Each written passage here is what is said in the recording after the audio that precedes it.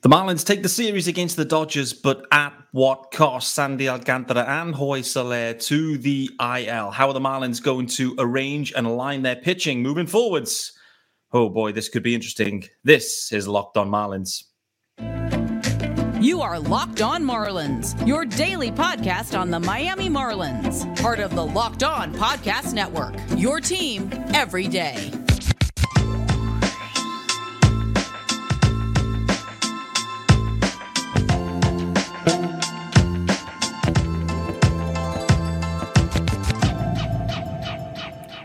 Greetings from England and welcome to Locked On Marlins. This is your daily Marlins podcast. I am your host, Peter Pratt.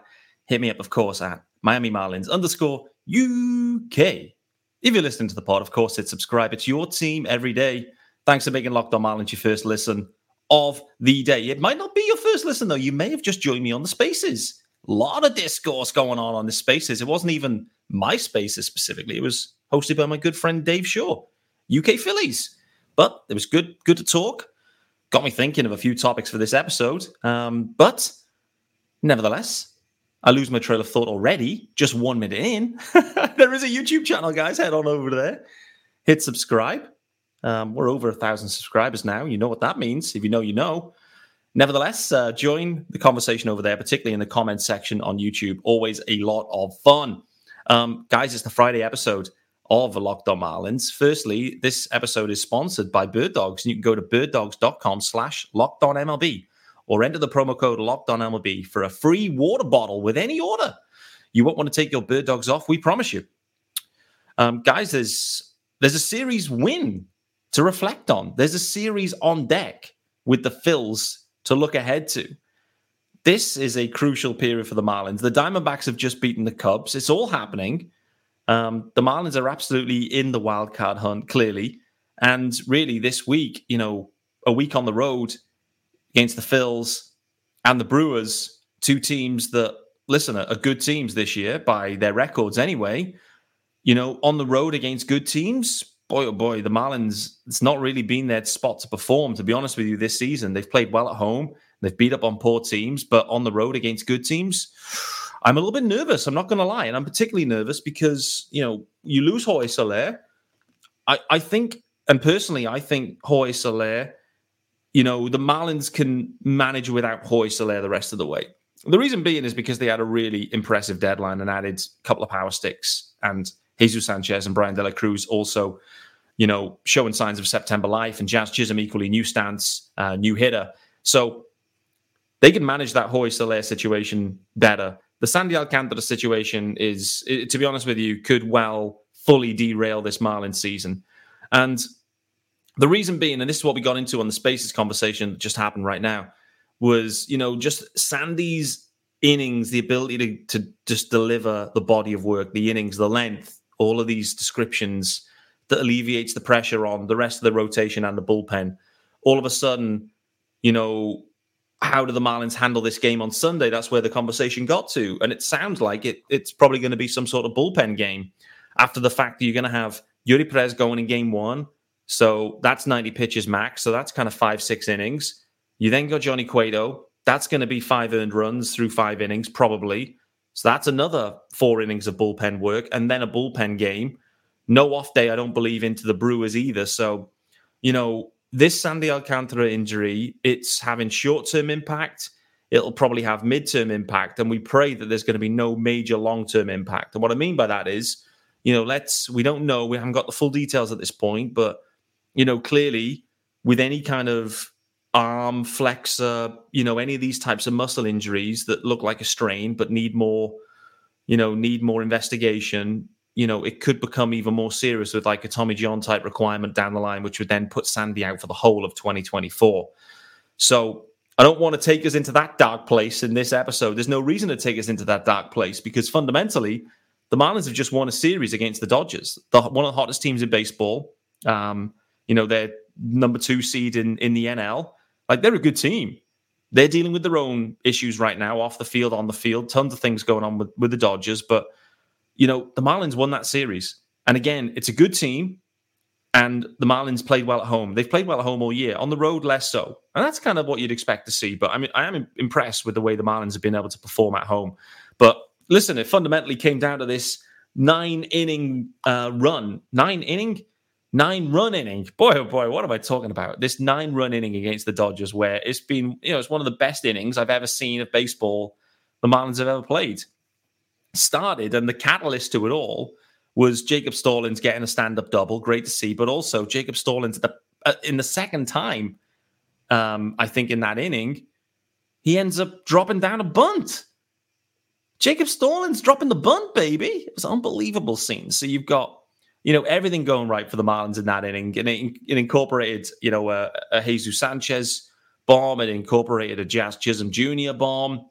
Like a nine inning, God, I've said it again, 9-run inning was just, wild to see. And, that's the type of thing that we haven't seen much from the Marlins after the All-Star break, is these kind of like big innings where they really piece it together. There was a lot of zeros and a lot of ones, but not many kind of crooked numbers, as they say. I mean, a 9 is the most crooked of numbers in many ways. So, impressive win, an impressive series win. They came back down to earth yesterday in the finale. Unfortunately, kind of Braxy, it wasn't like the Braxy we've seen. We ran into some trouble like in multiple innings, just, couldn't even get through 4. The Marlins were still in the game, though, at that point. However, then things kind of took a turn for the worse. And when we look back at that game, the main highlight really, the Dodgers had a perfecto going, relatively deep into the game. But the main highlight will be the ball boy mistakenly jumping on the field down on the right field line, thinking it was a foul ball. It wasn't. It was a fair ball. And he jumps onto the field, fields it pretty well, and effectively launches it into the stands, and was looking pretty happy with himself. As then Jesus Sanchez kind of trots into the camera shot, and just stands there just totally flabbergasted at what's going on. It was like one of the, iconic moments, maybe. We have had reports, I believe, from Andy Slater reporting that the ball boy remains with the club and within the organization still. So I think, a little bit more training for him, but it sounds like he still has his job. So that's good to see. That's good to hear. But, overall, you got to look at this Dodgers series and think, a series win against the Dodgers, you have to take that. Many before the series would have thought, listen, Kershaw's going, that's going to be tough, et cetera, et cetera. So to walk out winning that series, irrespective of that final game, it didn't go well. But we got to see Devin Smeltzer back up again, right? And I think that's another interesting wrinkle here with the Marlins the rest of the way, where you're going to have just this rotational arm that's going to keep coming up. And when it's required, you throw 3 and a bit innings and you're DFA'd. And then the next guy comes up, throws 3, DFA'd. Unfortunately, that's the kind of cycle of arms the Marlins have got at this point, because, they're trying to keep Brian Hoeing and they're trying to keep George Soriano as guys that can deliver like valuable long innings, but not guys that are there just to kind of wear it, if that makes sense. So, the Yamamoto role, as I think it's almost been kind of famed recently. So, that's going to be another interesting wrinkle here for the Fish. But as I mentioned on the pod, the emergency pod, like the Marlins have just run out of arms. They've run out of arms big time. They have just no starting pitching depth. They didn't really have any starting pitching depth, and and then even Sandy's gone down. So they've got Yuri Perez on a pitch count, on an innings limit. I can't even speak. I haven't had any beers, by the way, so I have to call that out. But they're trying to manage this whole situation, and it's becoming a really tricky one for Skip to manage. And they've just, they're running out of arms. So that's going to be the key thing to the rest of the way, is just how can they get these innings, these meaningful innings done? And how does Skip's bullpen management change? Like how quickly it felt like, do you remember early in the season where like, if they were like loosely close to a game, then the leverage relievers would be in there. And actually the Marlins would find a way to turn it around the 7th, the 8th, or the 9th. I get the sense that the white flag will be coming out a lot earlier from Skip Schumaker in games with like, trying to protect arms and protect and save arms for the right times, rather than putting them in hopeful innings that the Marlins offense can kind of spin it around. Is that the right way? It probably is at this point. But, that was one of the really good things that the Marlins did earlier in the year. the fact that Skip was so aggressive with his bullpen management, got his best guys out there, when maybe the game looked to be slipping away, then all of a sudden the offense, it found a way to get some wins. That was kind of a big catalyst to the Marlins doing so well in the kind of first half and early part of the year. And unfortunately, I think the way things have gone, the depth, the challenges they're facing into with kind of starting pitching, length, bullpen management, like I fear those days may be gone. And so like if the game looks to be kind of like slipping away in the fifth or sixth, you're probably not going to get your best guys out there, and thus they may end up tacking on a few more, and things could get even more out of hand. Who knows? First out of the day, guys, and it's our good friends over at Bird Dogs. We need to talk about those, but we also need the sexy new graphics up as well. So let's get that sexed up. There we go. Guys, Bird Dogs, let's talk about it. We've spoken about them plenty. And listen, it's been boiling hot here in the UK as well, I must say.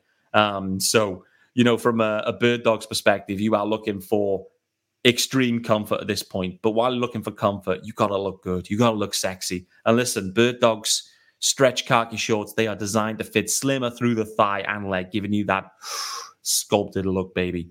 Those shorts, they do the exact same thing as the Lululemons. Is that the right way to pronounce that? I think it is. But they fit way better. It's better than that stiff, restricting cotton and those regular shorts that you get. No good. Bird Dogs, the best thing is, this is what I think anyway, because the modern day man, we roll from thing to thing. As a dad as well, I roll from thing to thing. I'm like, at one point I'm on the tennis court. Next thing is I'm picking the kids up from school. Next thing is I'm having a beer with one of the dads. It's just you move occasion to occasion. But that's the beauty of these Bird Dogs shorts. They are uber functional for basically any occasion. The golf course, dates, evening out, pool workout, you name it, they've got you absolutely covered. So all you have to do is get yourselves onto birddogs.com/LockedOnMLB or enter the promo code LockedOnMLB at checkout for a free Bird Dogs water bottle with your offer. That's birddogs.com, birddogs.com/LockedOnMLB for a free water bottle at checkout. You won't want to take your Bird Dogs off, we promise you. All right, guys, thanks for joining me, Peter Pratt, here on Friday's episode of Locked On Marlins. The Marlins won the series against the Dodgers, but it was not without collateral damage, unfortunately, with Sandy and Soler going down. The Phillies series on deck, and boy, oh boy, this is going to be an interesting one. Interesting for a few reasons. The Phils equally, they have a good, nice cushion in the wild card spots right now, clearly. They've got a bit of a tricky schedule coming up right now. So I do wonder, all of a sudden, if they lose this series and then they have to go and face the Braves and they then got another series in close proximity to that against the Braves, the Phillies have, there is a chance where they could just walk into a tricky spot and go cold at exactly the wrong time. Not to say I expect that to happen and not to say I expect them to miss the postseason, but I don't think the Phillies are truly, truly safe. And so if they go cold all of a sudden, we'll see.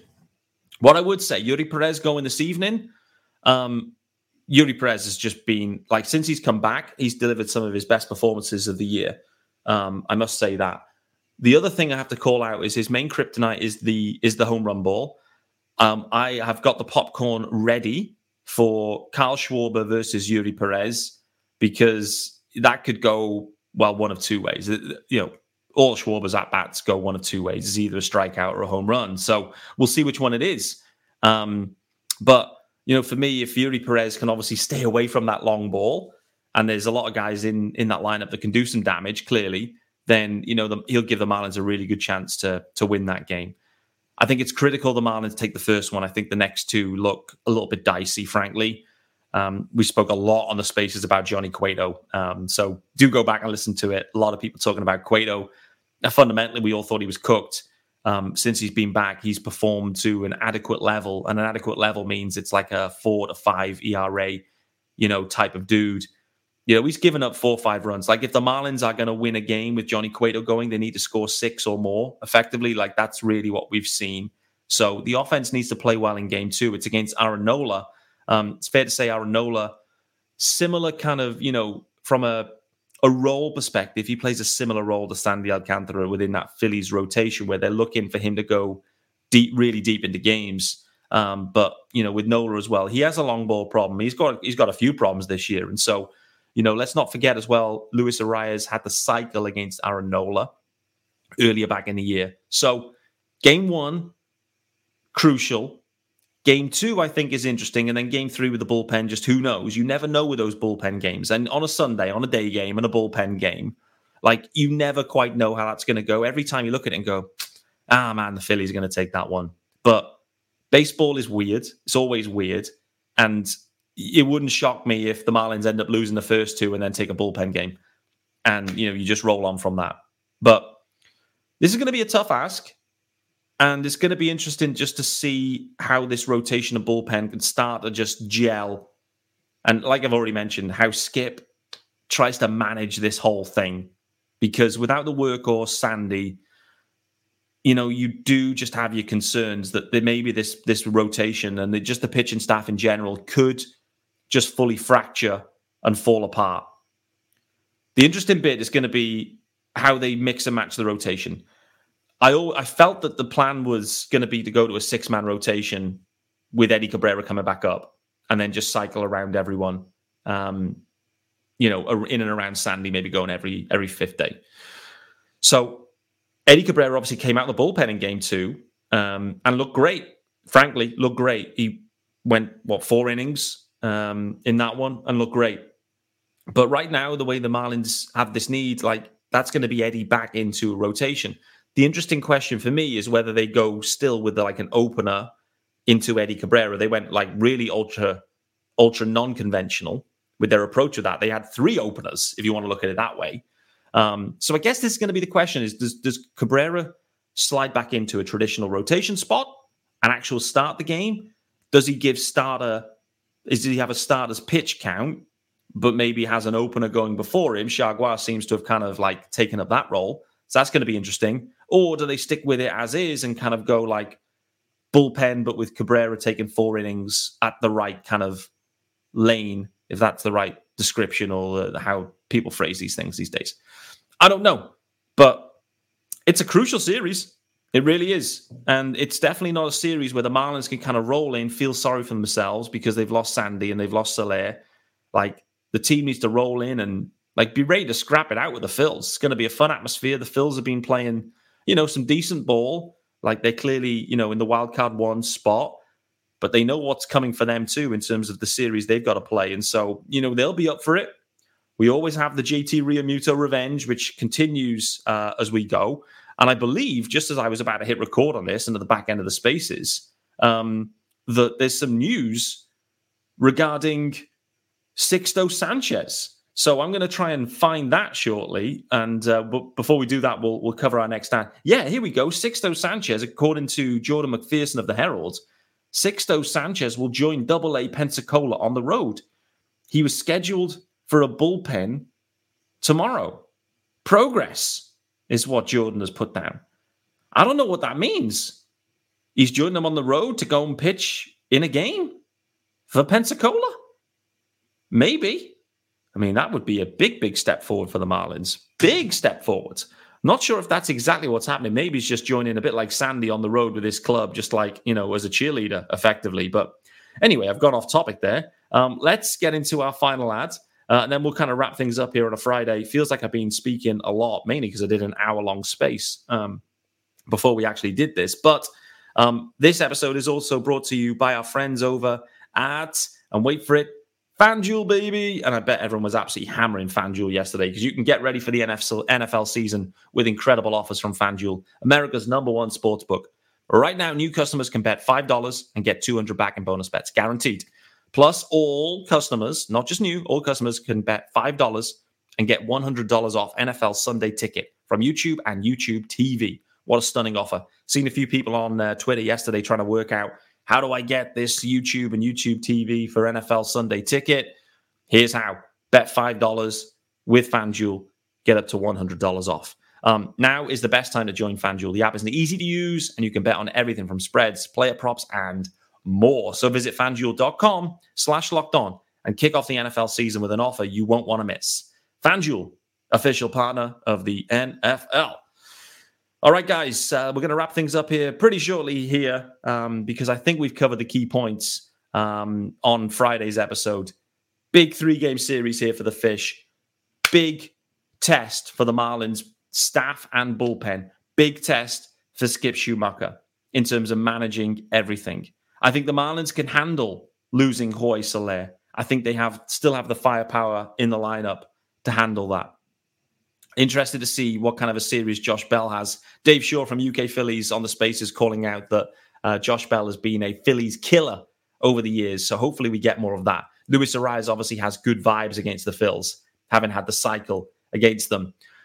So we'll see how it goes. But for the Marlins, I think there is a pathway to them sneaking this series. I think it will be a sneak if they do it. It may be done in an unconventional way.